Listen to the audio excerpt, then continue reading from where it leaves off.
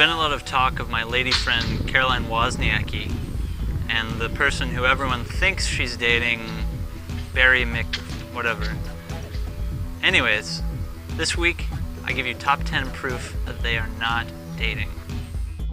Number 10. They're both sports players, right? I see absolutely nothing wrong with a couple of athletes discussing their profession.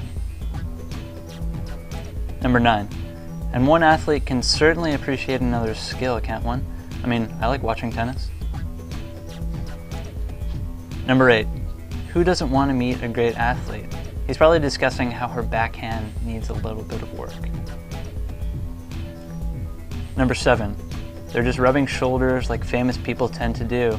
Plus, I don't think Caroline is very into leather choker necklaces. Number 6. I've had dinner with people I literally hate. You've shown me nothing here. Number 5. Alright, so he had a golf club engraved with their combined names. Big deal. He obviously has a crush on her, but would she really ever go out with a guy like that? No, of course not. Number 4.